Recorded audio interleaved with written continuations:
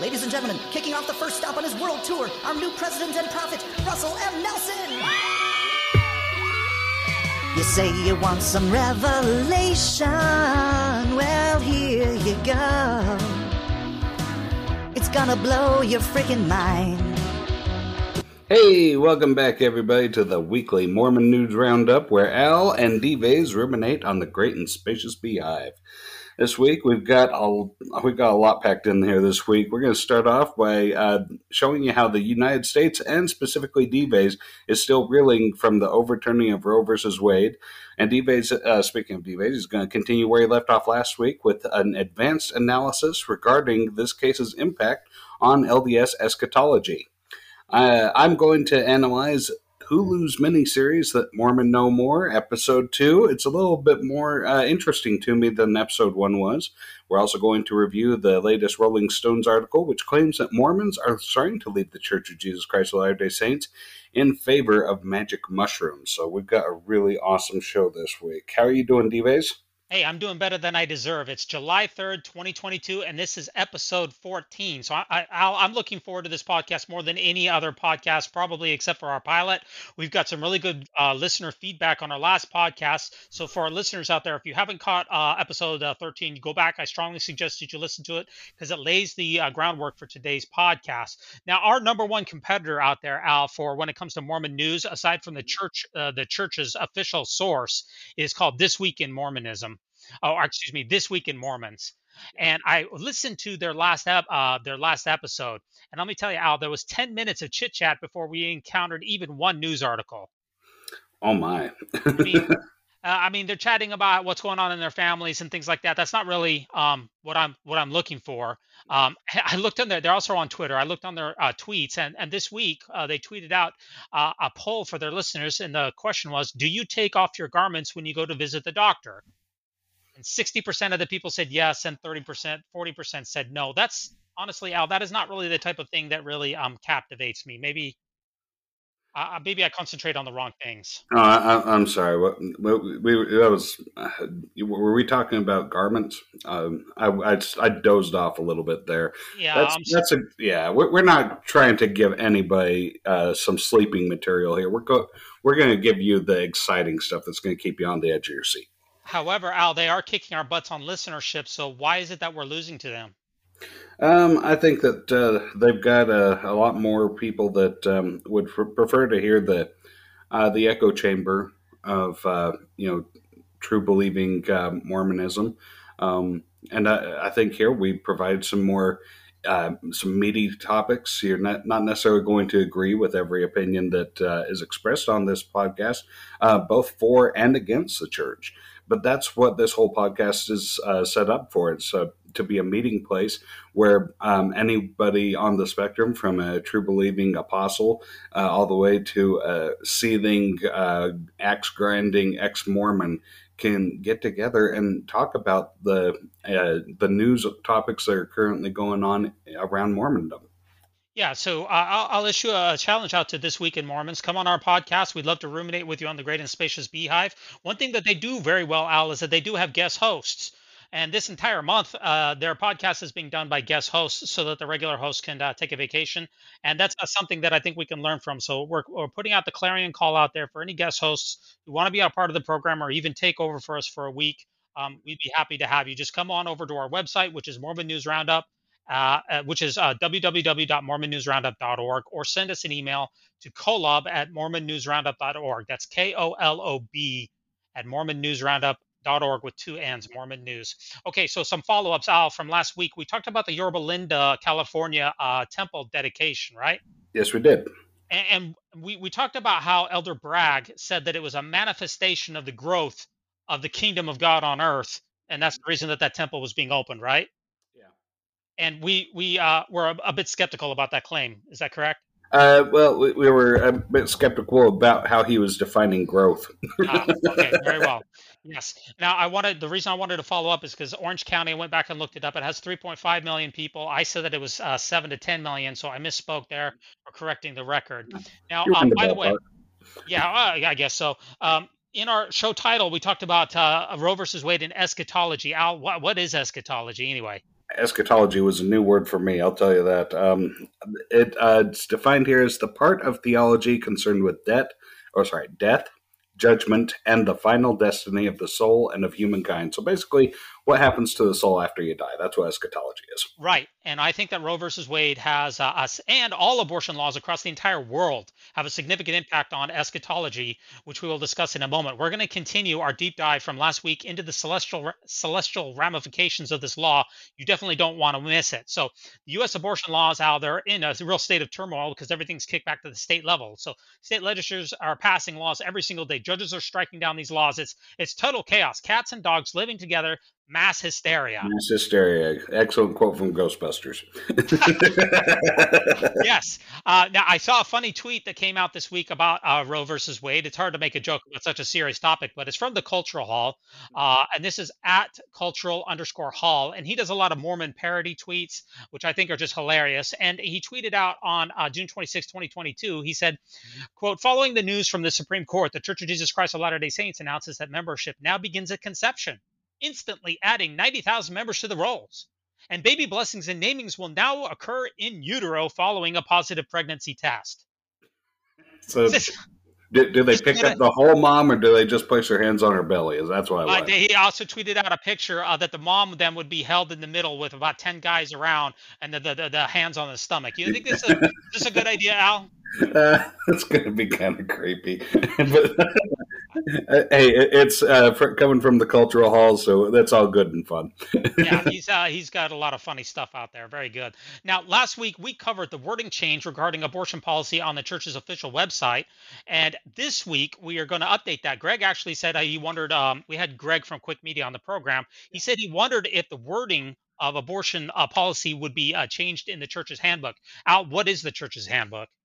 So the church's General Handbook of Instructions is pretty much what every church leader has, from bishops all the way up, to 70s and their authorities, to give them guidance on any topic that's going on in the world around them. So, this is basically their manual on how to approach anything from abortion to xenophobia or whatever. Yeah.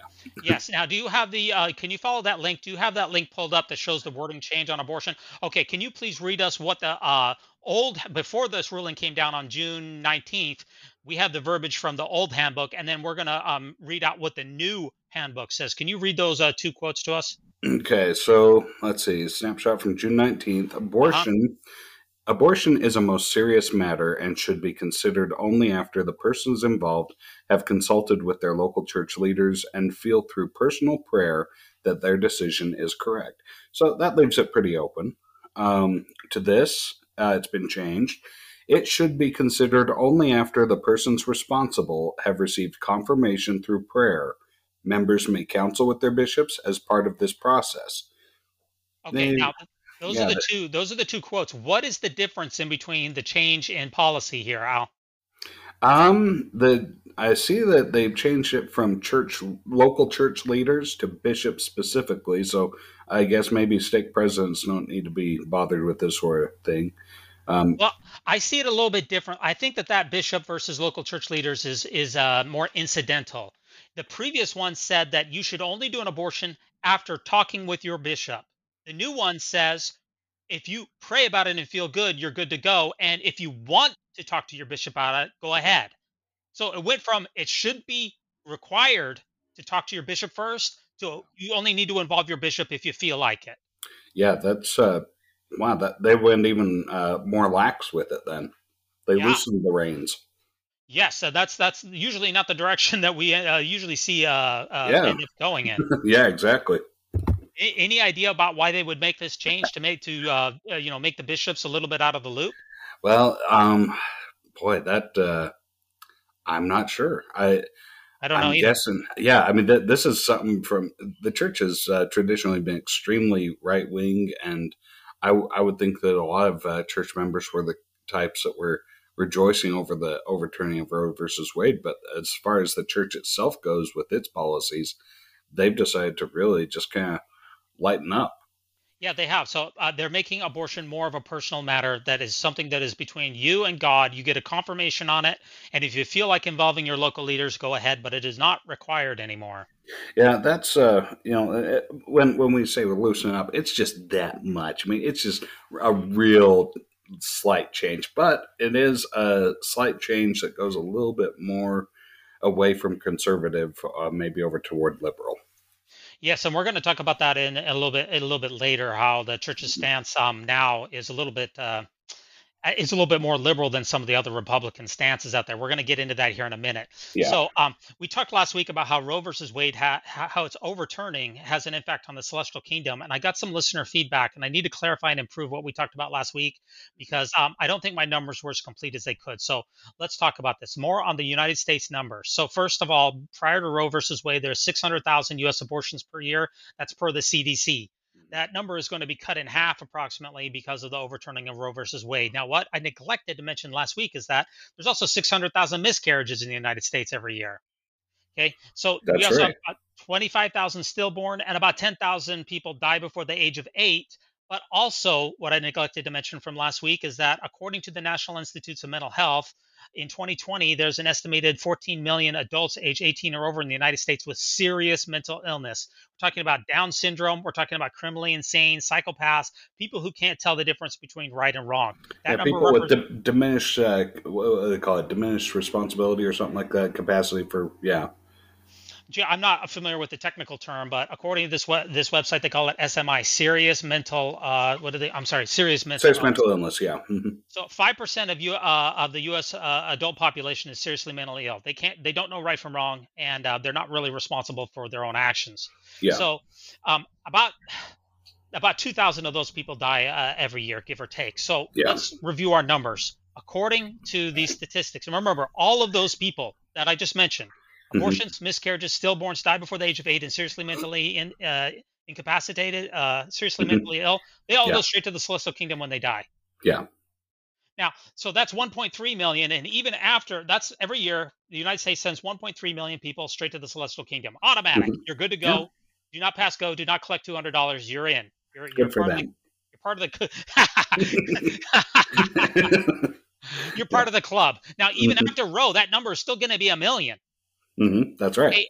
And this is in big contrast to the number of LDS temple recommend holders dying annually, which we went over last week. My numbers were hmm good there. It's about Yeah. 2,000 Latter-day Saint, U.S. Latter-day Saint temple recommend holders dying annually and going to hmm the celestial kingdom. So go back and listen to our last podcast about that. Yeah, Now, you really do need to listen to the last podcast before this episode because first of all, Greg was a heck of a nice guy to talk to. We sure. really appreciate him coming on, and this will all make sense, a lot more clear sense after you listen to that first. Yes, he gave us some good feedback, and the listeners also gave us some good feedback. So even hmm after the Roe versus Wade overturn, there's still about a million folks in the USA who automatically go to heaven every year. This is a huge disparity between the automatics and all the hmm rest of us. It's a million versus 2,000. I mean, Yeah, that's like what is that, a 5,000 to 1 ratio? yeah, exactly. It's huge. It's a big difference. So now let's also extrapolate that through history, not just the United States right now, but let's talk about through the Earth's history. How many people in Earth's total history will go to the celestial kingdom? Now, mortality in times past, about half of everyone who lived on this planet, according to ourworldinData.org, about half of them died as a child, defined as dying before the age of 15. Yeah, Half. yeah. I mean, that's very hard for us to imagine in our modern day and age. We have clean water, indoor plumbing, vaccines, access to medical care, but life was extremely treacherous 1,000 years ago. Oh, it was fragile. I mean, shoot, you looked at something the wrong way and you could die. I mean, yeah, that over the course of human history, death has been very, very common, and it's only in the last 100 plus years or so that we've really seen the boom in longevity. Yes. Now, I wasn't able to get data about how many people in Earth's history have died before the age of 8 because that's a very arbitrary number, and that's really not how these health professionals track it. But we can extrapolate and estimate that about a third of the people who have ever lived on planet Earth died before the age of 8. About a Yeah. third. hmm I mean, Al, what was life expectancy 30,000 years ago? Yeah. Well, honestly, I think it was late teens. Yeah. Yeah. I mean, it was really low. Yeah. It was maybe 15, 20 at the most. Yeah. Exactly. I mean, there were no grandparents back then. I mean, hmm you were lucky to even have a baby. Hmm. So that's, again, there's been 120 billion humans on Earth. 40 billion of them died before the age of accountability. So that's 40 people straight to the celestial kingdom. Okay. Now Yeah. let's also talk about, according to I looked this up, according to Human Reproduction, Volume 34, Issue 11 in November 2019. Hmm. This is all on our show notes. About 30% of all pregnancies throughout all time, 30% Hmm. ended in a miscarriage. Yeah. Okay, so again, 120 billion humans on Earth. If 30% of all of those pregnancies we didn't get to see, that's 60 billion miscarriages in Earth's history. It's huge. Oh, and we still have miscarriages all over the place today. It still Sure. happens, but thanks to a lot of our modern medicine, we're able to keep the babies viable a lot longer, and sometimes we can even prevent miscarriage if they catch it soon enough. Depends on what's causing it. Yeah, it was certainly higher in times past, no doubt about that. Certainly, yeah. Hmm. Okay, so let's wrap up our final numbers. This is a revision from last week. So 120 billion humans have been on Earth, but a third of all pregnancies ended in a miscarriage or abortion. So that's another 60 billion that we never got to see. So that's Hmm. 180 billion humans that were sent down here to try to live a life, but only 120 of them billion were actually born, right? Wow, yeah. Hmm. So the abortion rate today is as high as it's ever been. I mean, 25,000 years ago, humans really weren't very effective in committing abortions, right? I Yeah, mean, exactly. Hmm. okay, so 180 billion souls who came here to Earth. But remember, according to the plan of salvation in the book of Abraham, a third of people, they didn't even come to Earth, right? Yeah, Who were those exactly. people? Who were Oh, those people? these are the ones who said, "Well, Satan's plan is to save everybody. Let's go with him." Right. Okay, so we have 120 billion who came to Earth, but we had 60 billion who were aborted or were miscarried, and then we have another 90 billion who are currently they're going to go to outer darkness because they chose Satan's plan. So that gives this total premortal population of this planet at 270 billion as of today. Yeah. That's a little bit of a revision from last week, but I think these numbers are solid. So 270 billion is God's total creation thus far. 90 billion will go to outer darkness. 180 billion came to Earth. Only 120 billion were actually born. 60 billion were miscarried, and 40 billion died before the age of 8. About 7 billion are mentally handicapped, and 1 billion were stillborn. Okay, so Hmm. let's give the wrap up here. Yeah. 270 billion premortal souls. 108 billion of those are automatically going to heaven.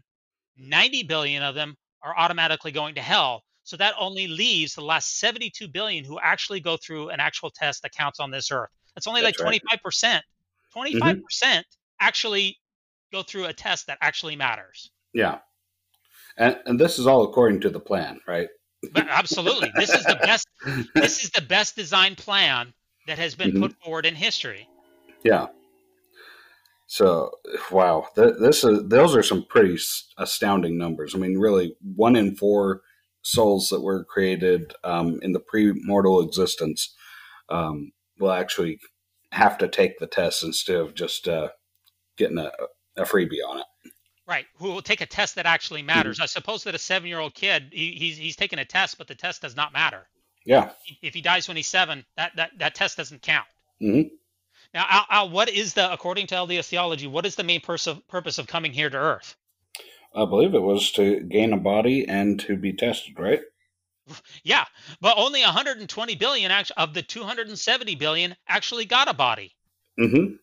And out of those remainder of the 120 billion, remember a third of them died before the age of 8. So I mean, just the amount of people. I thought the purpose was to get a body and come to Earth. Well, hardly anybody actually got a body, and those who came to Earth, so many of them fall into the other categories that uh, it's just a little bit.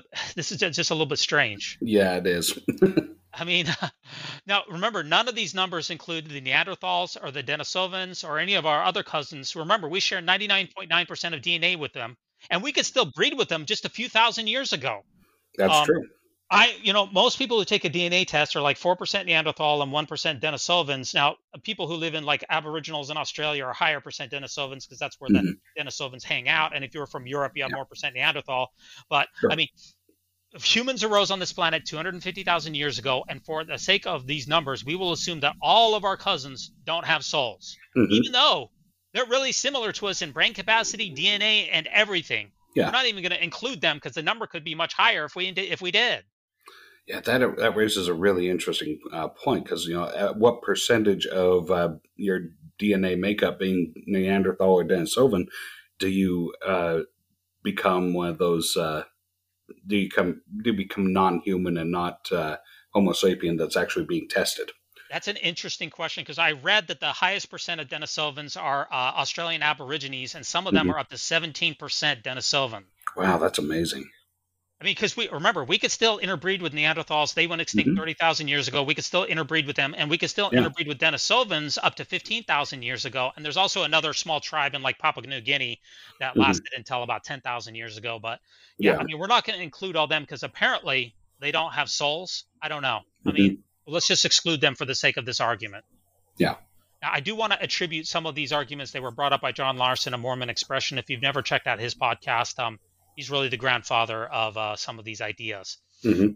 Now, but let's take it one step further. I know we're going a lot of steps here. This is like Indiana Jones in the Last Crusade, where he has to continue to take the steps. Only the Yeah. leap from the lions, only the leap from the lion's den Lion's mouth. Yeah. Hmm. can you prove your worth. Hmm. So, okay, Al, let's talk about worldwide now. We looked at all of history. Only 25% of the people who are in God's creation will actually take a real test. Let's talk about how many people do you think are going to heaven automatically today per year? Let's just ballpark, Oh my just goodness. just guess. Remember, there's seven. How many people do you think now on Earth now? Because we have people are living Yeah. longer. They're not dying before the age of 8. We don't have as many stillborns. We don't have as many miscarriages. So, how many people do you think are going to heaven every single year automatically today?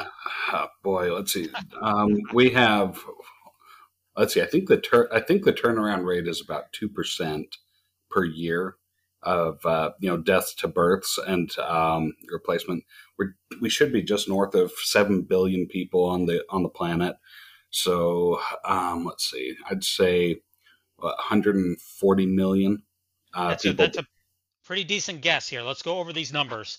Because we discussed how many people are going to the celestial kingdom in the times past. Now it's still getting packed every day.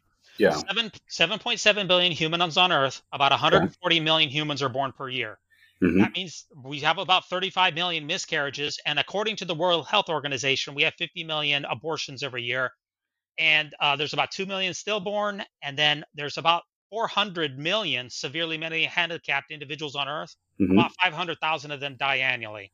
So, and Wow. about 10 million children die before the age of 8. If you add up all of those categories, okay, that we just went over, and those are all pretty well documented from CDC to World Health Organization to just basic math, 100 million people every single year in 2022 are going to the celestial kingdom annually. Wow. That's got to be a big freaking kingdom.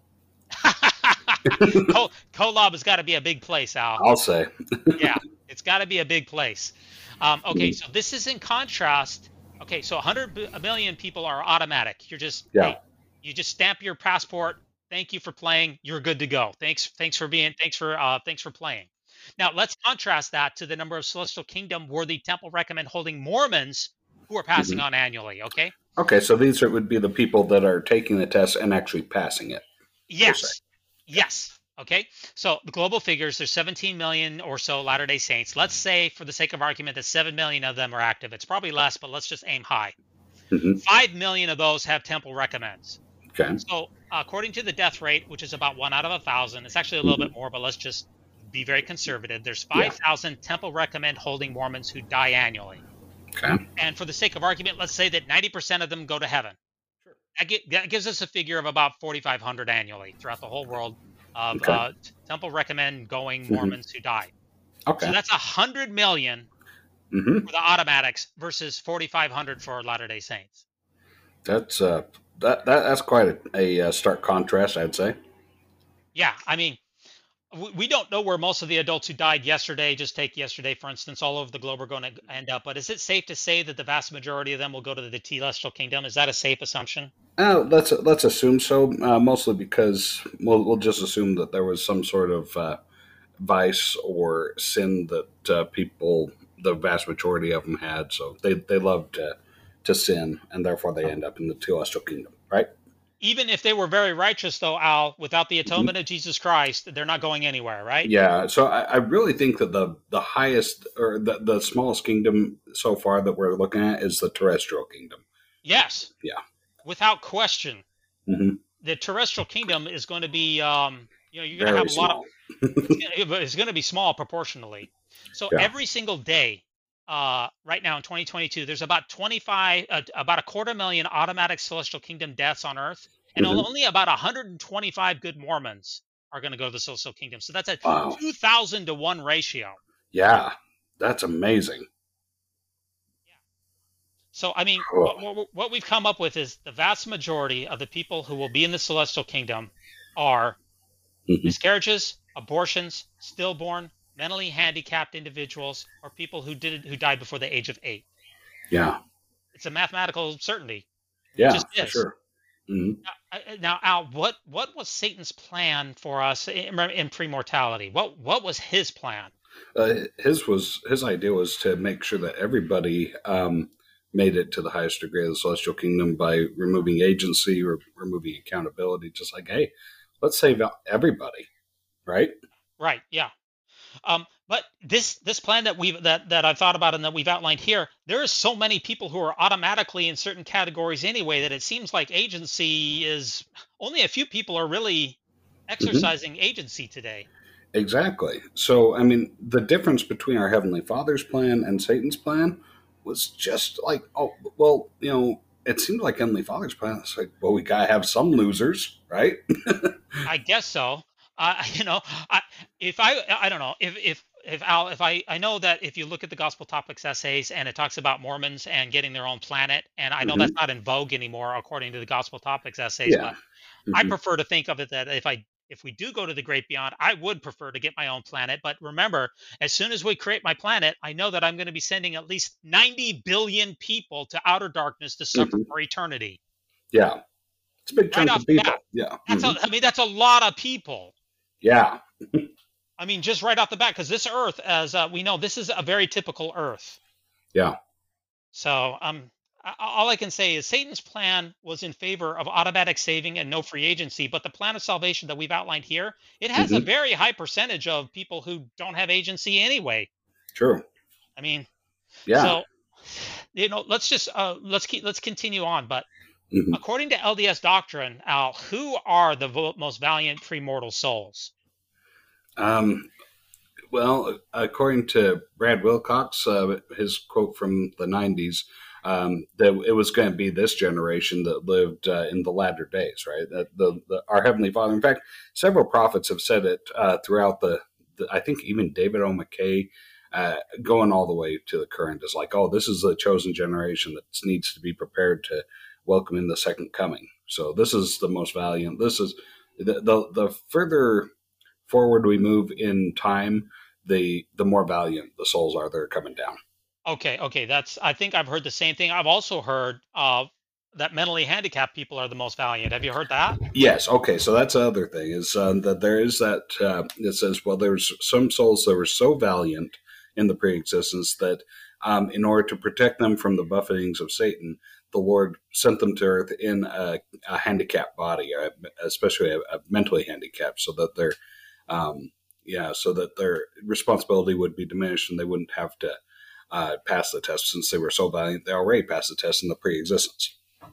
Speaking of the buffetings of Satan, remember those 90 billion souls are here on earth right now who are cast out of the premortal life and chose Satan's plan. Those are the demons that surround us, and Yep. there's 90 billion of them. There's only like 7 billion people on earth, so that's a lot of demons, Al. Oh yeah, that's plenty to go around. I mean, no, north of 10 demons per person. Yeah, it sure is. And Yeah. one would imagine that if you were a demon that you would concentrate most of your efforts on Latter-day Saints, right? Yeah, exactly. I mean, because these are the ones, right? Yeah, so the ratio of how many demons would be on President Nelson, there could be a whole lot of them. I mean, Oh, these for demons, sure.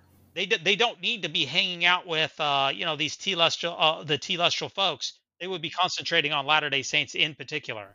Yeah, and so far everything here aligns perfectly with LDS teachings. I mean, this is the sort of stuff that we would hear in a gospel doctrine class in a church on Sunday. Let's do a thought experiment, Al, along these lines of who is the most valiant in the premortal existence. So Okay.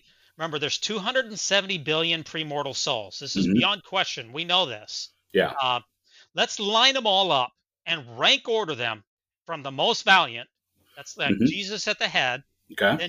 then Joseph Smith, Naturally. and then Tucker Carlson. No, okay, Okay. not never. For a Okay, second there, I was going to be on board with you. Okay. Yeah. okay, scratch, scratch. Okay, He scratch said Tucker so. Carlson. Yeah. Okay, I'm gonna to the least valiant, and that'd be Okay. like Rudy Giuliani, Kane, and then Lucifer, right? At Okay. the Yeah. end. That's a pretty good, assessment. Okay, you can agree with that. Oh, okay. Yeah, certainly. Rudy Giuliani, he just couldn't pull off the same tricks that President Trump could. Okay. I made sure that they were both Republicans, so no one Mhm. can accuse me of a liberal bias. But okay, That's they're all in line here. right. 270 billion people, they're all lined up in the pre-mortality because that was our first Mhm. estate, right? Exactly. Yeah. Okay, and from the most righteous to the Mhm. least righteous, they're all lined up. Now, Yeah. where do you think that you would fall in this line, or anyone who lives today in particular would fall in this line? I know it's kind of a tough Yeah, question that there. is a tough question. Somewhere between, I mean, if we put Jesus at 100 and Uh-huh. Lucifer at 0, and then put Joseph Smith 99, Tucker Carlson 98, then Rudy Giuliani, I guess he would be number 2, Okay. and Kane would be number 1. Okay, so I would figure that you're probably somewhere in the 70s range, and I'm probably somewhere in the 50s. Okay. Okay. Well, and the reason I want to do this thought experiment is because I believe that the most valiant people, if the Hmm. plan of salvation is fair, the Okay. most valiant people must, in my opinion, must be the miscarriages. Yeah. Why do you think that, I'm not trying to Hmm. have you read my mind, but what Okay. would be the argument for saying that miscarriages would be the most valuable and be very high up on the list, even ahead of people like LDS prophets or Mother Teresa or anyone else? Why would miscarriages be very close to the top? Sure. I'll go along with you for the sake of this debate. So miscarriages are those are a natural way of getting a soul down to a body, and then having that body perish, so that the soul is then freed after gaining the body to go to its eternal glory. Right. Right. Yes, Hmm. absolutely. So they must have been very valiant because some of them would only needed to have a body just for a few seconds. The sperm Hmm. fertilized an embryo, and then Yeah. just even a few seconds later, the soul entered that because the soul starts at conception. A Yep. few seconds later, it miscarried. Something happened in the body, and they went straight to the celestial kingdom. If they're not the most valiant, I don't know who is because they only needed to Hmm. be on Earth for a few seconds. Yeah, for sure. Yeah, so that's why I'm saying, and that would be then followed by abortions because Hmm. usually, you can't make an abortion until I don't know, it's something like, well, I mean, there's morning after pills and things like Hmm. that, I guess, but Yeah, but we would let's see. Even if we would for those on the abortion is murder spectrum, let's say that this is shedding of the most innocent of blood. So the church has taught that those who die because their blood was shed and it was innocent go directly to the highest degree of celestial kingdom. So okay, so yeah. again, from our Hmm. thought experiment of 270 billion people lined up, most valiant Hmm. is miscarriages, followed immediately by abortions, followed immediately by stillborns, Yeah. followed by childhood deaths, ranked by Hmm. how long you were alive, True. followed by the mentally handicapped, Hmm. followed by everyone else who really came here to Earth, and then Hmm. followed by the sons of perdition. Yeah. Would that This be is the rank order? absolutely. This is according to the doctrine of the good die young. Yes. So if you put all those people lined up, actually, you and I, Al, we would be somewhere definitely in the middle-ish, say a little bit towards the bottom, because there's so many people who are automatic celestial kingdom goers. And Uh huh. we would be middle-ish bottom it. We would be, Yeah. into like the 30 percentile towards the True. bottom. Yeah. So yeah, I guess David O. McKay's not here to tell us, but you're white. Yeah, Yeah. we're, that's a we're the fence sitters. apparently we are the fence sitters because Hmm. if we had been more valiant, we would have been aborted Hmm. or we would have been Absolutely, stillborn. for sure. Those or mentally handicapped. Those people Hmm. must be more valiant because they didn't need to go through the test. They must have done such a good job on the premortal life that they Hmm. didn't need this earthly test. Have we just completely flipped the entire reasoning behind Mormon theology on its head? Well, this is all if we assume that the plan of salvation is fair and that God is just. That's true. Now, we can say, well, God's ways are higher than our ways. His thoughts are higher than our thoughts, and we have a limited understanding. And maybe the plan of salvation is not fair at all, and everything that I've said here is wrong because God is not just. But if God is not just, doesn't he cease to be God? Yeah, that's the question, isn't it?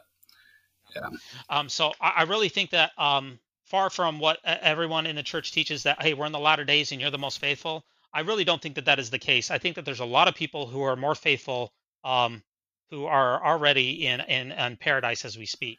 Yeah. In fact, actually, I just thought about this. The most faithful of all would be the very first people after Adam and Eve gave birth. Those very few miscarriages, Yeah. those must be the absolute goats of valiancy because they didn't have to wait in premortal land for getting a birth. They got to go here, boom, and now they're in spirit paradise. Well, some parents have their favorite children. Yeah. So, because some people who haven't been born yet, they're still waiting in the premortal existence, which is not paradise. I mean, That's right. Saturday's Warrior kind of tells us what it looks like, but that's just folklore. Yeah, exactly. We could also rank order that the human line according to how fast they came and then how fast they went up to heaven. Yeah. That's just a thought that I thought of, and I do want to talk about what Joseph Smith said about this particular topic. And you think, well, Joseph Smith didn't mention abortions and he didn't mention stillborns, did he? Well, actually, he sort of did. On April 7th, 1844, Joseph Smith rose to speak at what would prove to be his last conference and became known as the King Follett Discourse, which was at a funeral for a man named King Follett who died when he fell down a well. Okay, now, there was four note takers at this particular sermon, Al, and only one out of the four got this quote, but it is in the Wikipedia entry. Can you read? And this kind of talks about what's going to happen with all of these children and infants and things in the eternities. Will you read the quote here that we have from that? Absolutely. A question may be asked: will mothers have their children in eternity? Yes, yes, mothers, you shall have your children, for they shall have eternal life. For their debt is paid; there is no damnation awaits them, for they are in the Spirit. But as the child dies, so shall it rise from the dead and be forever living in the learning of God. It will never grow. It will still be the child, in the same precise form as it appeared before it died out of its mother's arms. But possessing all the intelligence of a God, children dwell in the mansions of glory and exercise power, but appear in the same form as when on earth. Eternity is full of thrones upon which dwell thousands of children, reigning on thrones of glory, with not one cubit added to their stature. Okay, now this particular quote was edited out of the teachings of the prophet Joseph Smith, but what do you get? What is Joseph Smith trying to tell us here in this particular passage? There's first of all, mothers are going to be able to raise their children that they've lost, tragically. And so that's a very pleasant thought, and gives a lot of people comfort and hope for the hereafter that they will be able to see their children again. But then there's another thing where it goes a little bit crazy. He says it's full of thrones with like children sitting on these thrones, and of the different ages of which they died. I mean, you have some that died when they were 4. You have some that died in arms. You had some that were stillborn. Okay, and as we've talked before, you've had some miscarriages. You've had some abortions. So these children are going to the highest degree of the celestial kingdom to sit on a throne at the same stature, the same size, same height, everything, in the same body that they left behind. Not one cubit added to their stature. That's right. So since we know that the celestial kingdom is filled with mostly going to be mostly filled with abortions, miscarriages, stillborns, and people who died before the age of 8. The celestial kingdom. Al, how tall are you, by the way? Let me just ask you this first. How tall are you? 5'6". Okay. Hey, I'm 5'7", and don't you forget it. Yep. Okay. We're both shorties. In the great beyond, Al, we are gonna. If we're there, we're gonna come out on top on the height. We are going to be giants. Well, that's a pleasant thought. Good for us. Yes. I like this. This is starting to shape up. I like the sound of this the more that I think about it. Yeah. Those children will never grow. So I think that Joseph Smith, everything that I said in here conforms with what Joseph Smith said. He said there'll be thousands of children. Well, actually, there'll be millions. Hmm. It'll be filled with all these little babies and these Yeah. little toddlers and these little kids reigning on thrones. Hmm. They will never grow up. And Yeah. that's just an interesting The, mental picture. well, and yeah, he says they will never grow up, so they really will be perpetually in the same state for eternity. So they will forever be children. They will forever be a zygote. They'll forever be a clump of cells. I don't know. Let's not take it too far. I don't know. Mhm. That's one of the great mysteries. Maybe that's one of the great mysteries. I'm not sure. Yeah. We did talk about the Roe versus Wade last week with Greg from Quick Media, who came on the program. And shout out to Greg. He does a great Hmm. job. Yeah, Um, certainly. CWIC Media does. He's like the greatest gospel doctrine teacher you've ever had. He's very Yeah. smart. He's very sharp. He does a great job. Oh, Now, brilliant perspective on things. yes. Now he disagreed that God would be in favor of overturning Roe versus Wade because he Yeah. said that human life is sacred, therefore abortion is wrong. Now I Hmm. want to ask you, Al, is human life sacred in the scriptures? Well, scripturally speaking, no. It comes and goes. I mean, the Lord has no problem wiping the face of the earth as He sees fit. I mean, the flood of Noah, He saved 8 souls. That's it. Going all the way back, even before then, even after then, you've got all kinds of different stories throughout the Bible and the Book of Mormon. I mean, shoot, the Lord sat there watching with, was it Alma and Amulek, while the Yeah, Lamanites were murdering children and women. And, yeah, yeah. yeah. Now, remember, humans have been on this planet for 250,000 years, and Hmm. apparently God did not intervene. There was bloodshed, there was wars, there was rape, there was tortures, there was murders, and Yeah. God only started intervening about, I don't know, 6 or 7 thousand years ago. So for 93,000 years, He sat on His hands and did nothing. Hmm. So, Yeah.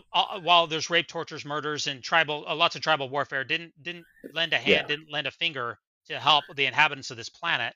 Yeah. So, and if we look in the Bible, think about God commanded Abraham to kill his own child. The Israelites wiped out the Canaanites. There's a genocide of the Amalekites. Yeah. Jesus in Third Nephi, He wiped everybody out before He came over and visited Hmm. in Third Nephi chapter 9 and 10 with the Oh, earthquakes, yeah. the volcanoes.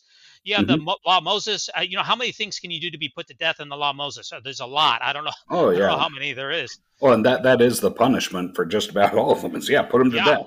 yeah. And remember, Nephi killed the unarmed Laban. You have Uh-huh. God killed Job's presumably innocent family. I mean, what did they That's do? true. Yeah, his I wife don't know. and kids. I Yeah. don't know what they did. There's the Hmm. burning of the untithed at Jesus' second coming. If you do not pay tithing Hmm. to the Church of Jesus Christ of Latter-day Saints, you will be burned. I Yeah. mean, I could go on, but the big coup de grace is that God actually killed Himself on the cross. So the Yeah. idea that Hmm. that human life is sacred in the Scriptures, Hmm. it doesn't seem to me that the Scriptures back that up. No, it seems like more realistically, human life is a renewable resource. We can always make more. I mean, and we've discussed in this podcast that there's 270 billion souls ready to go. Yeah. Hmm. So I know it says "Thou shalt not kill," but that doesn't seem there seems to be so many exceptions from Hmm. that law. Now, Yeah. Greg also said last week that he didn't like this line of reasoning because he thought of the pain of abortion of the people Hmm. who are committing abortions. Now, Hmm. I'm not trying to make light of anyone or anything. Somebody who Yeah. has to have an abortion or chooses to have an Hmm. abortion for any reason. I can't imagine having to Yeah. bring a child into this world who's, I don't know, fetally deformed, or Yeah. if I was raped and I was having to raise somebody else's child, or whatever Hmm. reason. Yeah. I'm glad that I never have to face that, and Hmm. I don't want to mock anybody who has had Sure. that made that choice or is facing making that choice. Yeah. Okay, but I do want to say that mostly the people committing these abortions are telestial. That's Sure. because most of the people on this earth are telestial people. That's not a put down. It's just a fact. Hmm. So it's telestial people they will still be telestial people whether they can commit a legal abortion or not. That's not going to change. Yeah. But how many of these abortions were products of fornication or adultery? I mean, so they're from telestial type people, and the choice to let's say elective abortion. I mean, certainly, you know, Yeah. regardless of why they chose to have the abortion or the circumstances, most people Yeah. on this planet are telestial people. So the only Hmm. thing that changes with the Supreme Court ruling is Hmm. where their unborn children are probably going to go in the next life. Yeah. Because their children, if they're born, will be telestial children for the most part. The Church of Jesus Hmm. Christ of Latter-day Saints, its percent of global, it's losing ground with regards to the global population. The global Yeah. Earth's global population grew 1.8% last year. The Church of Hmm. Jesus Christ of Latter-day Saints only grew at 1.5. It's losing ground. So Hmm. these people who are committing abortions, whether they can do so legal or not, if they're still going to be telestial people, it's only their offspring who will probably then, instead of going to the celestial kingdom, they will go to the telestial kingdom. Yeah. Um, Hmm. Now, Greg also said that fetuses and miscarriages, although they do go to the celestial kingdom, they'll be at a disadvantage in our next life. And I just want to ask our listeners, Hmm. where is that in the scriptures or in church doctrine? I'm not familiar with it. Have you heard that before, Al? Um, he's got a good logical reasoning to back that up, and that there's certain lessons that we learn from living life in mortality that you can't learn otherwise. So, uh, as far as backing it up scripturally, I can't. I don't. I mean, I don't think there's an actual quote that I could give you that says this is doctrine. It's an apologetic argument, I would say. Now, okay, for our listeners out there, if you know where we could find that information, please come on over to Yes, we're please on do. we're on Twitter at News Mormon, and we're also on Facebook and YouTube as well. Will you come over, drop us a line, let us know where we can find the information that says that if you were aborted or if you were stillborn, that you will have a disadvantage in the next life? Because Mhm. I'm not familiar with that. And I just want to ask the question, how could that be fair? Okay, so you were in the premortal life. You Mhm. chose Jesus's plan. You did everything you were supposed to do. You came to this earth. It was a miscarriage, to no fault of your own. You go to the great beyond, and you're at some big disadvantage. How is Mhm. that fair? Yeah, that's a that's a tough question. Fairness being that I guess our mortal existence and the trials that we go through in life are supposed to be catered specifically to us, but I don't know. It seems like you got a lot of disparity between where some people start out and the kinds of loads they have to carry versus others. Yes, and that's what I want to get into next. And I just say it doesn't seem very fair if you're aborted and through no fault of your own, you go into the great Mhm. beyond, and that you're at a big disadvantage. That does not seem to be fair. And I thought that the plan of salvation is supposed to be fair. Well, and keep in mind that these are clumps of cells that will be sitting on thrones throughout for the rest of eternity, not having one cubit added to their stature. Well, I just hope that I have 1 cubit added to my stature when I get to the great beyond. That's all I can say. That'd Uh, be nice. Now, I just want to say, what would a fair plan of salvation look like? And I'm actually a big video gamer. I guess All right. I really don't get into this in this podcast, but my claim to fame is that in 1995, I played in the largest video game competition of all time. There's 250,000 people who played in this tournament from Oh all wow. across the globe, and I Hmm. ended up placing fifth. So I guess that's my claim to fame is that Holy. I used to be a big video gamer. Wow. I'll say. Yeah. Now I Good for think about you. well, I guess so. I guess so. Now, if you think about a fair plan of salvation, if you and I were to go into a video arcade, we put in 25 cents and play Mario Brothers on an arcade game. I play through, try to get a high score, and they get a Hmm. score at the end. Then, game over. Then you put Yeah. in your quarter, you play the Hmm. game, and you get your score. We can compare the two against each other, and we can Sure. see who the better gamer is. Exactly. Hmm. And that's the problem with the current plan of salvation that we have is that I'm white, I'm male, Hmm. I'm heterosexual, I'm wealthy, I was born in the covenant, Hmm. etc. This plan of salvation, Hmm. the life circumstances that we all end up in, as you just said a moment ago, Hmm. they're not remotely equal. No, the starting point is different for every person. So yeah, I mean, when you start with Super Mario Brothers, you know that right at the very beginning, there's going to be, that little mushroom guy, the Koopa that you guy jump on, and then get your mushroom to grow up and all that stuff. But that's the same for everybody. It's not like you start off with a handicap that there's a 10-second delay on your jump button. Uh, yeah, Or you could think about role playing games. I play Dungeons and hmm Dragons as well. Some of these sure, role playing hmm games, you have what are called NPC characters in role playing games, and there's a yeah, small level of randomness, but everyone hmm still has about 95% of the same experience with the same challenges and same tasks. yeah, for sure. If I were to design a plan of salvation, I would design it so that it would be fair for everyone and that hmm everyone would have the same type of challenges. But Yeah, again, that's just how I would run things. I guess that's why I'm not hmm running things, Al.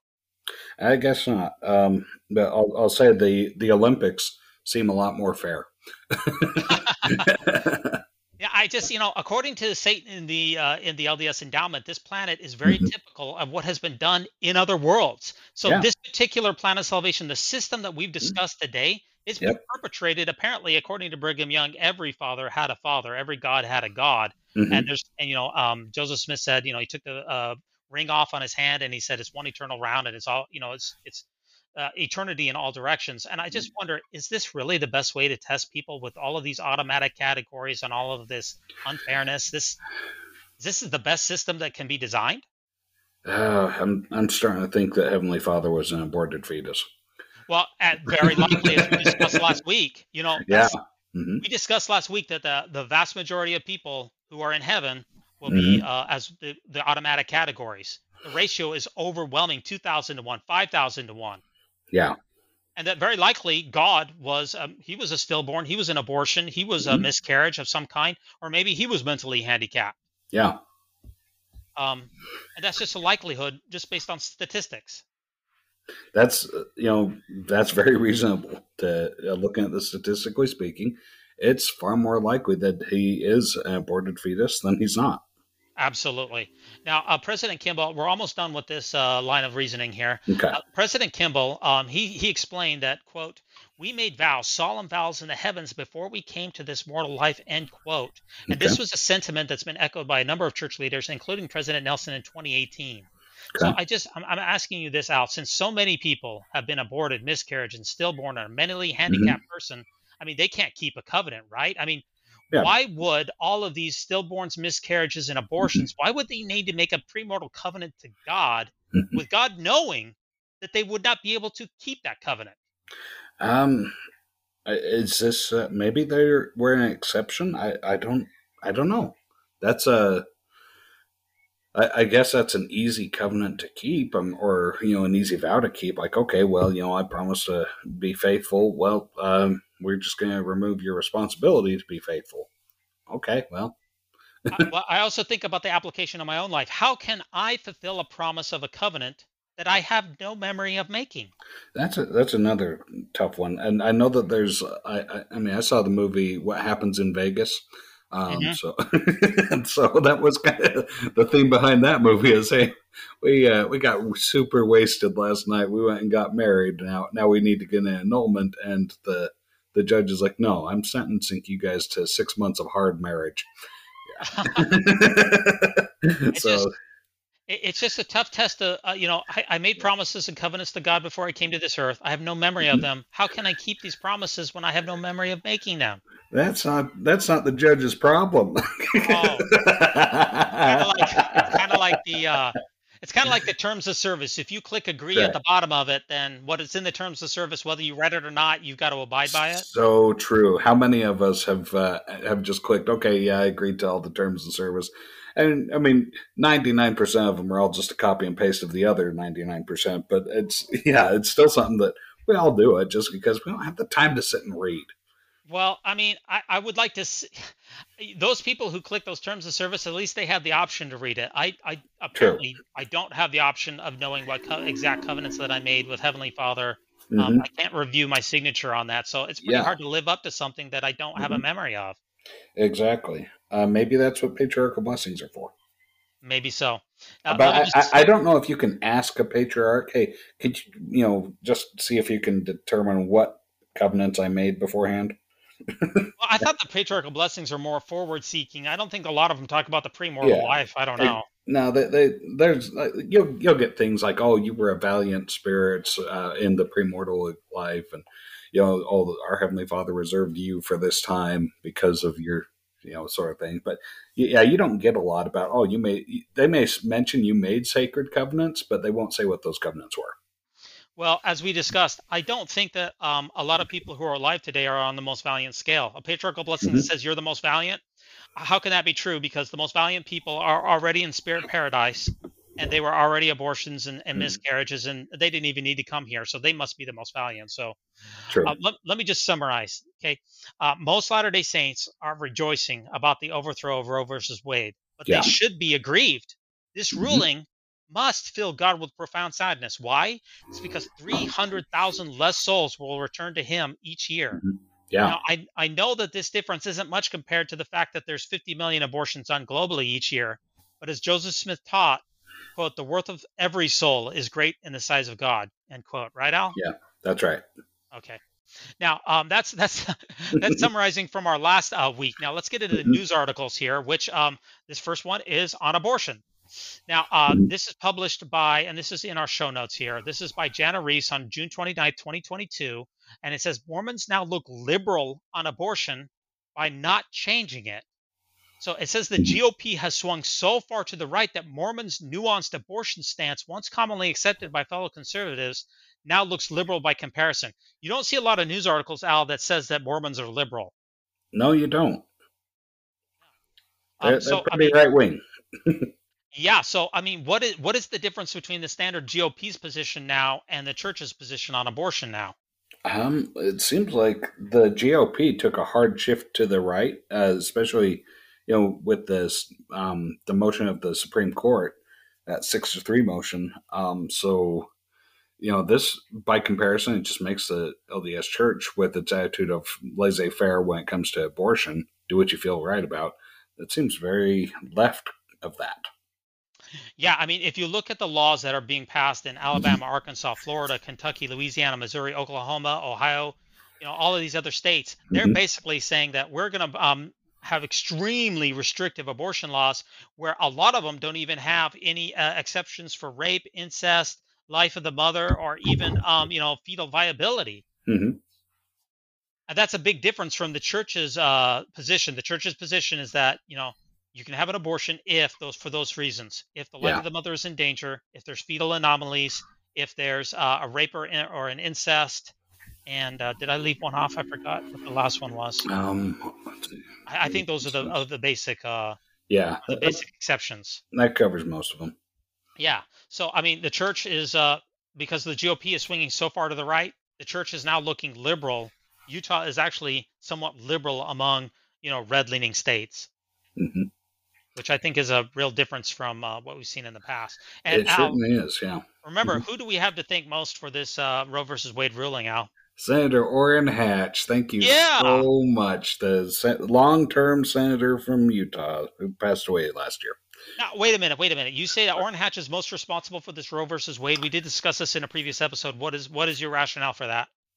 Well, he was the one that opened up the Supreme Court to getting, heavily right-wing sided, and he was on the judicial committee to screen the justices.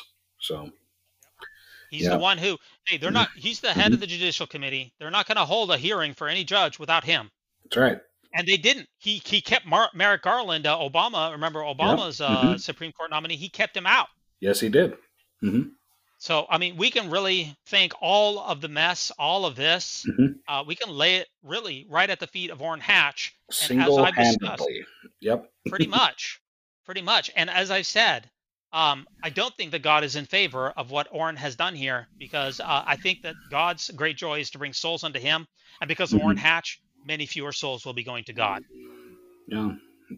Maybe Orrin will make out all right in the end if he paid enough tithing. I don't know.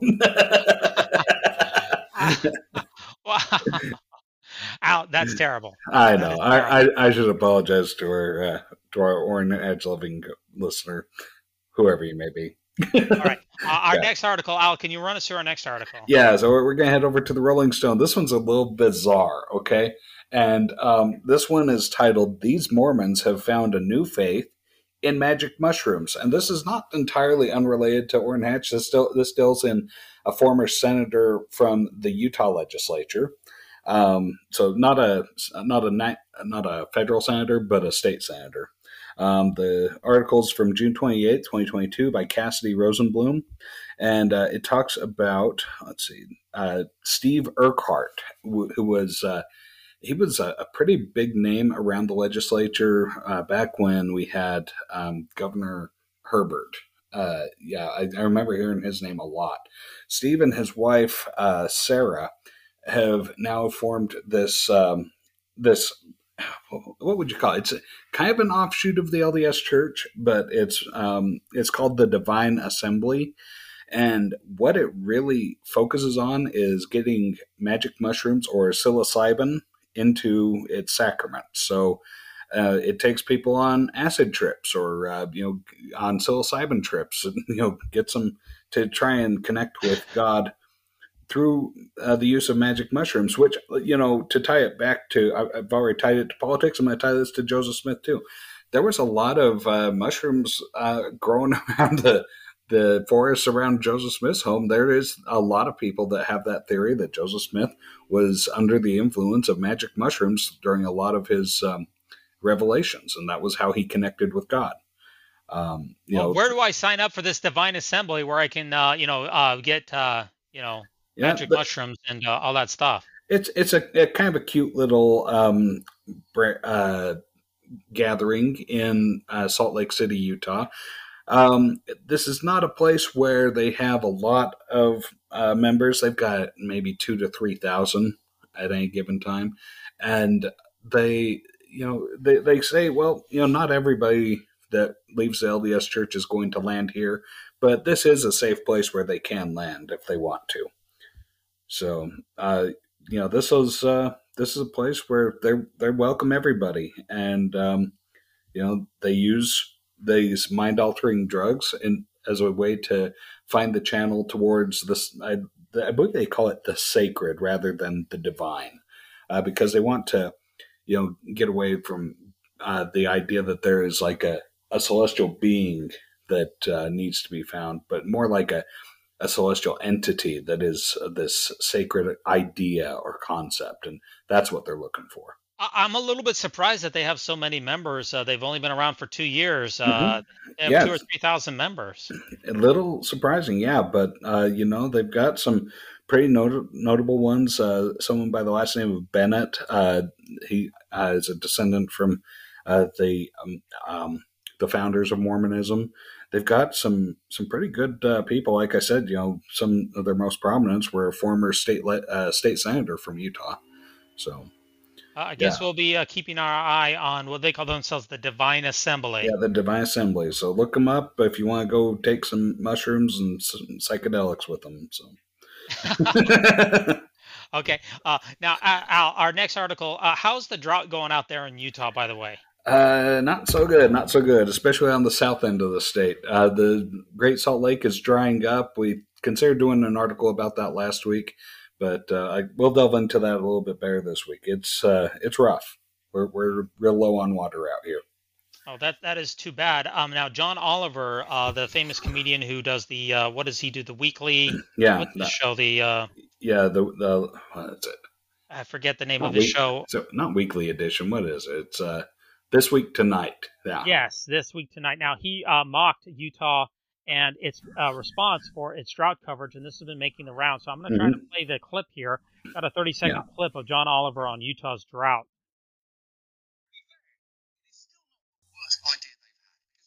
Just watch this video from the governor of Utah in response to drought conditions there just last year. We need more rain, and we need it now. We need some divine intervention. That's why I'm asking Utahns of all faiths to join me in a weekend of prayer. Wow! You know Utah is desperate when they ask all faiths to join in a prayer. I'm asking Utahns of all faiths, whether that's the Mormon one or one of the many wrong ones, to collectively... Okay, so did that come through pretty well? That came through pretty good. I want to clarify. He said at the end that the governor of Utah is asking people of all faiths, whether that's the Mormon faiths or maybe one of the other several wrong ones, to pray for rain. Now, so the governor asked for a day of prayer. Do you? What was that? Was that like a week ago, or I think it was a? Yeah, I think so. And about a week. Yeah, it was about a week ago. And have you been seeing things improving at that time? No, it's Well, yeah, it. There hasn't been enough rain to, or well, I'll say, on the northern end of the state, they're doing pretty good, but when it comes to the southern end of the state, boy, there's a lot of bright red areas, mm, and where the and those bright red areas. This comes from like what is it, the National Geological something or other, but where they measure the rainfall and the snowpack, and yeah, most of the state, I'd say a great 90% of it, anything except for like the Bear Lake area, is in severe drought conditions. oh, Severe drought. that is unfortunate. But I do have the bright side for you here, Al, is Mhm. that I think we've got the solution to solving Utah's drought problem I hope so. made easy here by Elder Ballard. Okay. Okay, so it looks like the weekend of prayer didn't work. Hmm. Even though maybe it was because probably those guys with the psychedelic mushrooms, they were probably praying along too. Maybe we shouldn't have included them. I don't know. Yeah, maybe Um, so. I don't know. It looks like that didn't work, but don't worry. I've got the solution for you, and it's here. Elder Ballard of the Hmm. Church of Jesus Christ of Latter-day Saints, Quorum of the 12 Apostles, he talks about how, quite frankly, how easy it is to solve a drought problem. So let me play this clip for you. In fact, Elder Ballard says he once prayed for rain in the middle of a drought. Let it rain. And before we left the temple, it was raining. In fact, Elder Ballard says Wow. Did you catch that? Yep. So, Elder M. Russell Ballard, please go into the temple and once again ask the Lord, please let it rain, because dang Yeah. it, we need some rain. The Great Salt Lake is drying up. We're on the verge of annihilating this state because as this Great Salt Lake dries up, there's a lot of toxic chemicals that are going to start to fill the air. So get your pasty white butt into the temple, please, and get us some rain. Well, he seemed to make it sound like it was pretty easy. You pray, you Oh, use yeah. the mind, you use the priesthood, Mm-hmm. and that literally right before they even came out of the temple, it was already raining. I'm sure that's exactly how he found his keys so he could drive over to the temple that morning too. Well, oh man, That's what it sounds like to me. oh boy, oh god, I'm gonna make some friends this week. yeah, you're making a lot of friends here. You're making a lot of friends, Al. Um, It does remind me in the Old Testament, in 1 Kings chapter 17, where we read, now Elijah the Tishbite, who was of the settlers of Gilead, said to Ahab, quote, "As the Lord, the God of Israel lives, before whom I stand, surely there shall neither be dew nor rain these years except by my word," end quote. And you know what? It came to pass that same way, Al. Sure Elisha, did. he controlled the rain. Yeah, he did. Mm-hmm. Why why can't we do it again? We have we have the same priesthood power. In fact, Elijah himself came to Joseph Smith to restore priesthood power. Yeah, and this was a very flashy, very showy use of the priesthood power, because Elijah the Tishbite, this is right before he does the whole, we're going to build 2 altars, and you guys pray to Baal and ask him to set your altar on fire, and I'll pray to the God of Israel and ask him to set the altar on fire, and whoever's God answers first wins, right? I mean, this is a pretty famous Bible story, and lo and behold, that's exactly what happened. Is that the priests of Baal were cutting their wrists, showing their determination, begging Baal to come and light their altar on fire. And Elijah, after he's done mocking them and sitting there laughing at them, he sits down and says, "Okay, God of Israel, do your thing." And immediately fire comes down from the heavens, consumes the altar, consumes the water that's in the trench that they've dug around the altar, and consumes the priests of Baal too. It was, once again, sanctity of human life.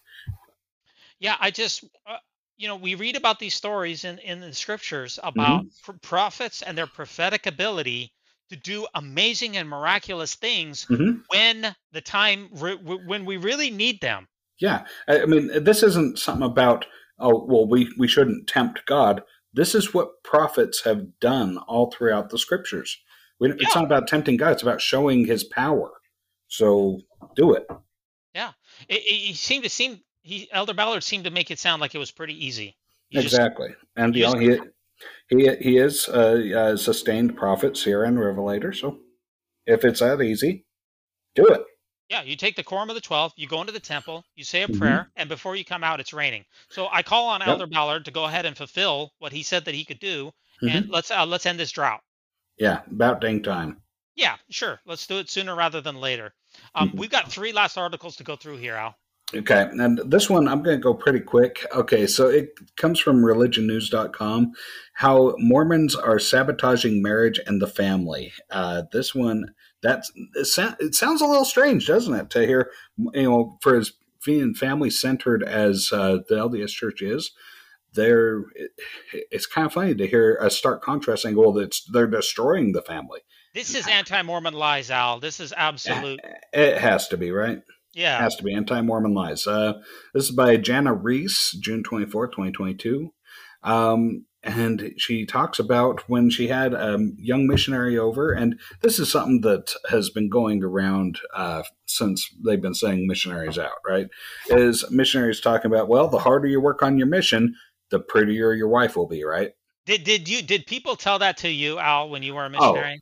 Oh, left and right, but usually it's tongue in cheek, right?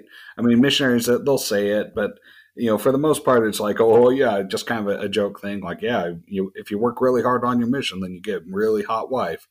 And what this person's saying is that, well, all that does is objectify women. And how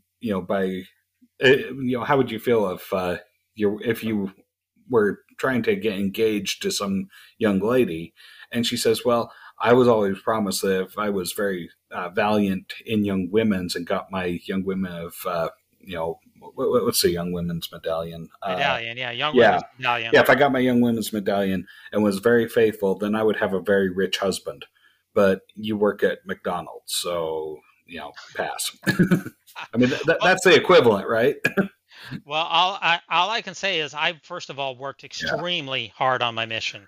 Very, very hard. I was definitely, you line up all the missionaries who are in my mission, like a thought experiment, you put them on, we had about 200 missionaries, and I promise you I was in those top 5. Without question, I worked very hard. And Al, all I can tell you is my wife is pretty hot, so it seemed to work. But is that just work. that's apparently that is sexist and patriarchal? Yeah, it is. But it's also it's just another one of those lines of reasoning, kind of akin to the whole, well, women are so sacred that they don't, and so holy, they don't need the priesthood. Men need the priesthood in order to make them holy. But this is just a way of gatekeeping and saying, well, we're going to punch down on women. This is something that a lot of Mormons had issue with Under the Banner of Heaven, that Brenda Lafferty, when she joined the Lafferty family, she went out and started clearing the field with all the men and the boys, which that was man's work. And boy, that family looked real sternly at her and said, we really don't approve of this, women doing man's work. But, she was able-bodied.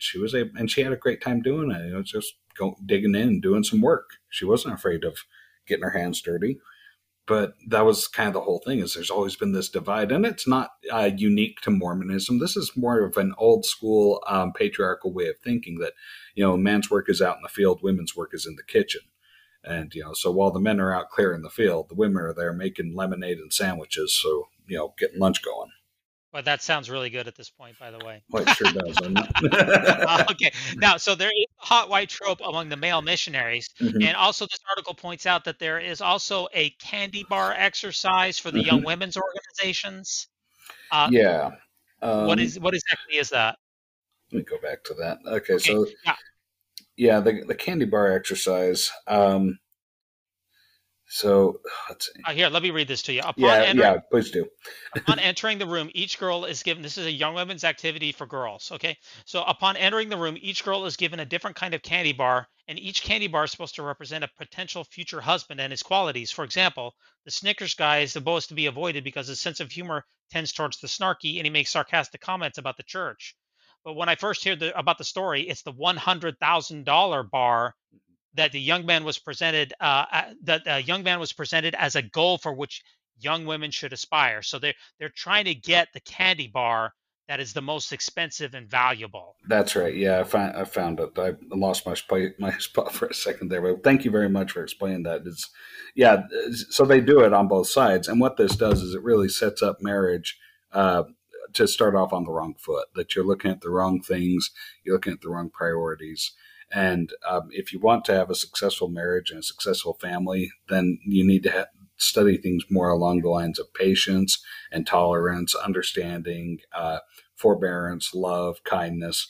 These are the sort of things that make for a happy marriage, not just the symmetry of your wife's face or the hourglass shape of her figure, or the size of the guy's bank account. This is something that they should do a better job setting marriage up for success rather than hanging on to these very basic tropes that really are not unique. Yeah, the article points out that what happens if the beautiful trophy wife gets old or fat, or Yeah, if exactly. the handsome returned missionary loses his six-figure salary or his Mm-hmm. testimony of the church. That's right. Will the marriage continue to grow, or will it shrivel? Yeah, because that's something that isn't taken into account. Is that sometimes things happen in life that we don't have any we don't have any preparation for. Just met a young couple this last weekend, and the husband, he had a stroke a few years ago, and it really could have impacted their marriage. But boy, they had such a loving relationship between them, and his wife was just committed to. There was a lot of commitment there. She loved him right through it, and because of her love, he was very motivated to go through the rehab to get his physical therapy going. He walked out of the hospital when they thought maybe he will never walk again. He had to relearn everything, and he did relearn everything. And Wow. I couldn't even tell that the guy had a stroke. But that's the kind of things that you need to prepare for in marriage: is how are you going to weather the storms? Yeah. Mm-hmm. Good point. Okay, and that takes us to our final article. Let me just summarize this final article real quick, Al, before we get Go your ahead. thoughts here. And that's this is the Hulu's Mormon No More miniseries, and we're going to review Mm-hmm. episode 2. And this was put out on June 24th, 2022 from redcarpettv.com. Mm-hmm. And the title of the article is now streaming Mormon No More, Hulu original doc series about Mormons and their Mormon LGBTQ allies and their relationship with the church. Now, let me summarize the article real quick. Yeah, go So ahead. in episode 2, Sally's ex-husband Shane Mm-hmm. initiates a meetup for the first time in over 2 years, and how Lena's former mission president reacted when she came out to him, and then finally, moms and allies co-opt a Mormon symbol in support of LGBTQ people. So there's 3 parts of the series. So what did you think about the meetup from Sally's ex-husband Shane, Al? It was kind of designed to be awkward. Sally, it looks like she's trying to do her best to get along, but she's also the one that kind of initiates a lot of the awkwardness, and that bothered me because I really think that Shane is trying his best to figure it out, but it's a difficult thing for him too. All right, he didn't ask for a divorce. She ended up, they tell their story about how he started questioning the LDS church and looking into its past and doctrines. And as a result, he ended up bringing her with him into that rabbit hole, as they call it, and finding their way out of the church. So he left the church before she did, but she was just, right there with him. And then that's when, she decided to break up their marriage and go after her friend Lena, and that's how we came to this. Is there was just this really, that was another thing. Is like, okay, he made a choice to make a change, and he couldn't choose what the consequences would be. But one of the consequences was that his wife came out as a lesbian, left him, and took their kids to live with her girlfriend, and that's where we're at in episode 2. So, I mean, Yeah, They're Episode trying. 2. Yeah, Yeah. episode 2, the subtitle is On a Mission, I Get the Rest of My Life to Live the Truth. Now, Lena, she Hmm. went on a mission. She was a missionary, and she went to Italy on her mission. And during the episode, she calls her former Mormon mission president and came out to him on the phone. How did that go? Okay, so this one was really awkward to watch because it's a conversation that you know is going to be difficult, and we can see that she's nervous to have that conversation, and there's the person on the other end of the phone. He has no preparation for this. He doesn't know what's going on, so Right. we don't get to hear his voice and what he says. We just get to have a summary from Sally, actually, because she's sitting there holding her ear close to the phone so that she can hear it. And Lena comes out to her mission president, and he says, "Yeah, I've heard that your marriage ended and that you've left your husband for someone else." And she says, "Well, I'm not married yet, but I am engaged to her, and we will be getting married soon." So she makes a point of saying that yes, it is a girl that I'm engaged to, and she said, "Well, what kind of relationship can I expect to have from you going forward?" I feel like she really put him on the spot, and then she was disappointed because he wasn't going to change the way that he believed, or wasn't going to change to accommodate her. It just seemed like, well, if this is the choice that you're making, which it is a choice that she made, and this is something that really rubs me raw on this, is that this is about choices. I mean, for as much as they're saying, well, I didn't choose to fall in love and be a lesbian, that's fair, but you did choose to follow that, and you did choose to come out to your mission president, who still is very entrenched in the LDS teachings and doctrines. What do you expect him to do? I think that there's a lot of expectations from Sally and Lena for the rest of the world to accommodate them, but I don't see them reciprocating that. And that's one of the things that really bothers me in this series. Interesting. That I don't see a lot of that being reciprocated. But I do think that this episode was a lot better than the first one. And once again, for the other stories that were out there. Now, Al, I did not have anywhere near the type of relationship with my mission president than apparently that No. Lena had with her more mission president. I didn't tell him when I got married. I didn't tell him when I had kids. I didn't tell him No. any of my life decisions or anything like that. Yeah. I mean, is that something that you share with your mission president? Is some of your life milestones? Neither of them. I had two mission presidents. They split halfway through. Well, they changed mission presidents halfway through my mission. And so I had 1 year under one mission president and 1 year under the other mission president. I haven't talked to either of them in probably a good 20 years. It's not really, we don't walk in the same circles. I did see one of my mission presidents shortly after. So I know that there's missionaries out there that do keep in touch with their mission presidents, and they'll talk to them from time to time. My dad was a mission president. He has his former missionaries that they'll still good friends with, probably a good handful of them.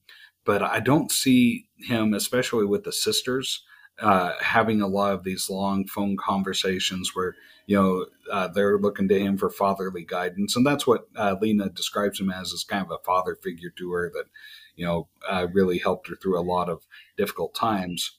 I'm not sure if it's difficult times just on the mission or difficult times post-mission, but she threw a curveball at him, and she was surprised when he towed the line that he's always towed.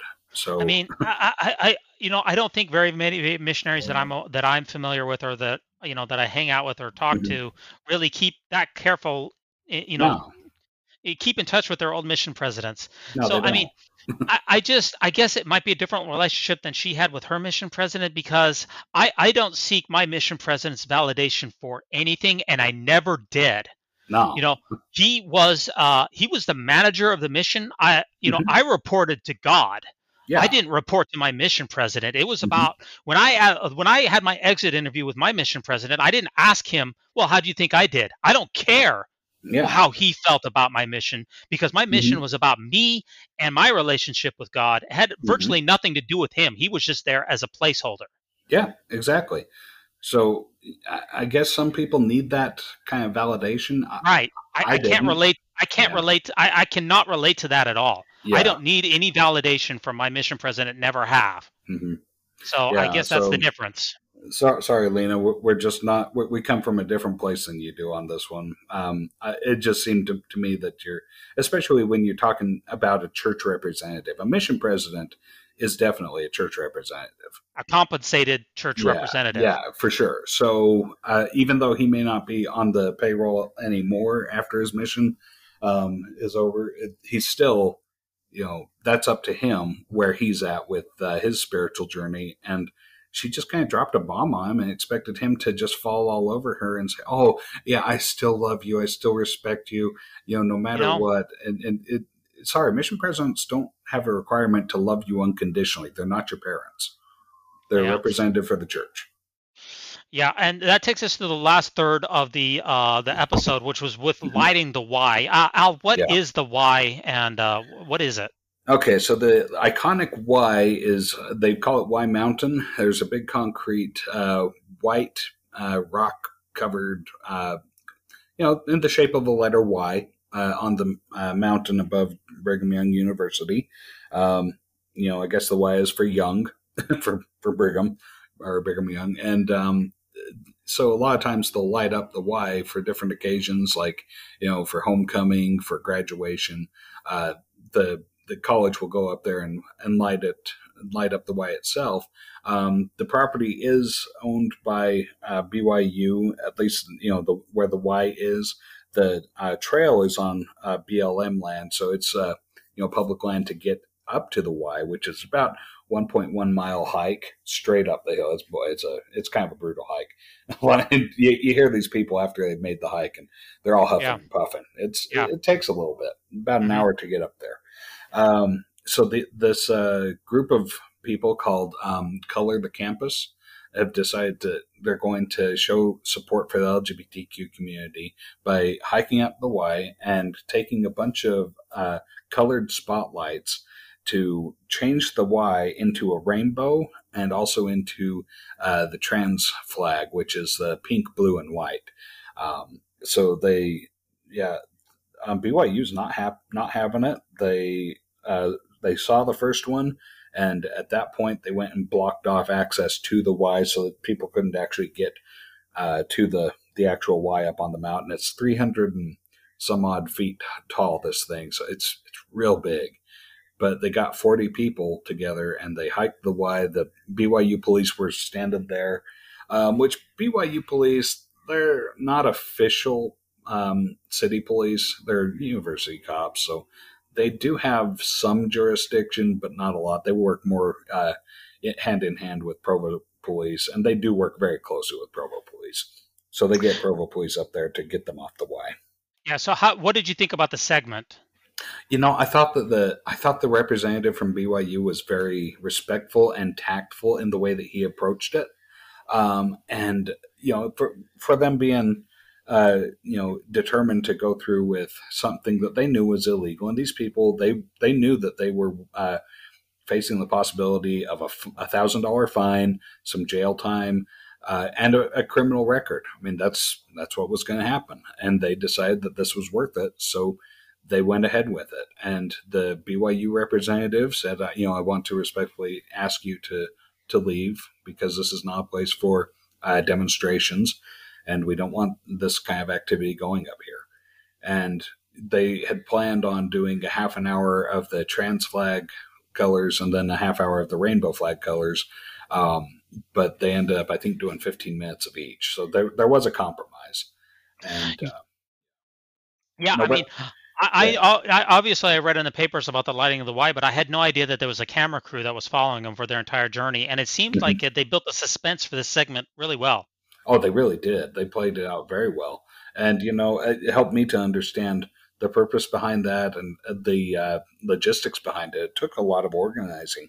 Yeah. This young man that headed up the organization, he's an openly gay BYU student. Mm-hmm. And his parents support him. In his lifestyle also, it's a little strange to me that you've got these students that sign the honor code and then expect the university to change to accommodate them. Well, I think it's great to be yourself, but you got to understand what you're getting yourself into. And if you can't abide by the honor code any longer, don't expect the university to change to accommodate you. You need to go find a different university that will accommodate you. I hear what you're saying. The qualm that I have with that, and again, Yeah, I taught at BYU for a long time. The only qualm that I have with that is some people don't realize their sexual orientation until later on in life. that's true. And that, So if you're a student and you're in your third year, you didn't realize that you're mm-hmm, gay, you didn't realize that you're, transgender or whatever it is until mm-hmm, your third year. That becomes much more of a different predicament than I yeah, think that somebody who, you know, honestly, I don't want to sound bigoted, but if you already mm-hmm, know that you're gay, mm-hmm, let's just be real honest. BYU is not the best school for you to attend. true. It just isn't. There's a lot of schools out there where you will have a much better experience. Yeah, I think exactly. that's what you're saying. That is exactly what I'm saying. And for those that discover their sexuality later on, like you say, into their third or fourth year there, yeah, you can be locked into it, but then it's a matter of choice. How important it is to you to be out and open about that versus how important it is to you to finish your degree, to finish your program, and you're going to have to make some choices there. There's a lot to do with commitment, and it seems like commitment really gets thrown out the window with this Mormon No More series. Um, and that's the issue that I have, is that if you're committed to going to BYU, then you're going to have to put your authentic lifestyle on hold.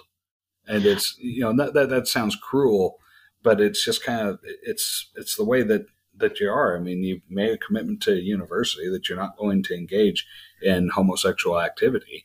Well, if you find out that you're a homosexual, then you're going to have to make the choice not to engage in homosexual activity until you graduate, and then wave your flag all you want after you graduate. It's not, that's your time to shine. But it certainly could come with academic repercussions if you decide that, well, I'm going to be a student and I'm going to be openly sexual. Yeah. I don't know. It just this episode really shines a light Mhm. on how difficult it is to try to navigate Yeah, that path. it certainly is. And, I don't want to disparage the LGBTQ community that way. I just felt like that kind of needed to be said with regards to these choices that these people are making.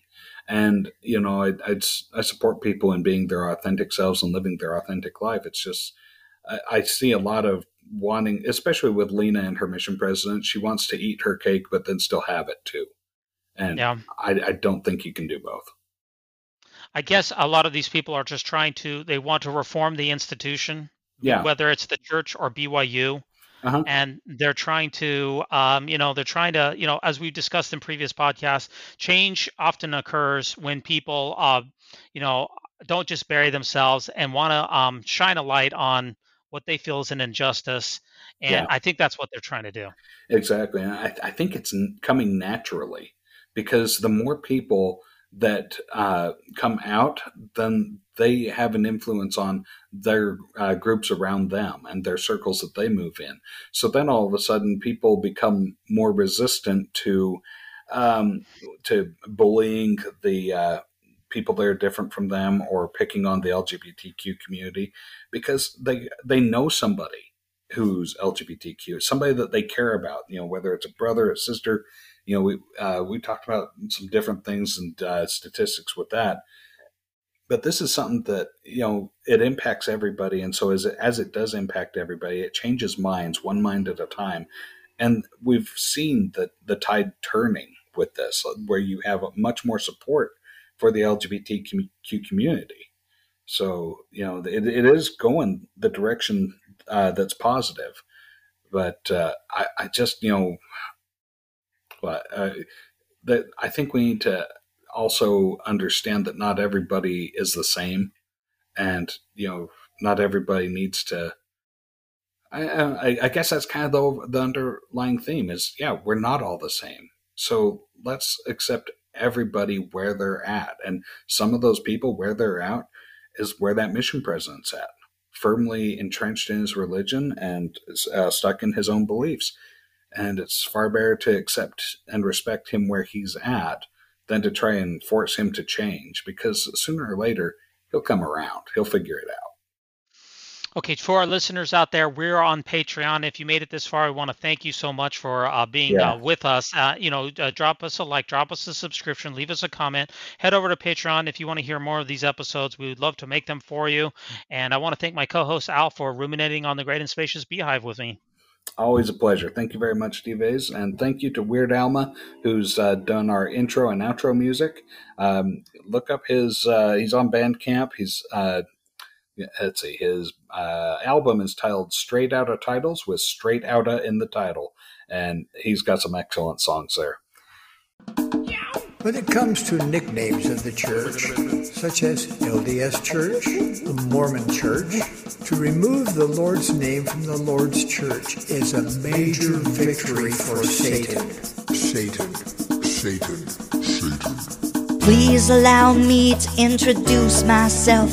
I'm a being with no moral constraints. My number one goal is to hurt the Church of Jesus Christ of Latter-day Saints.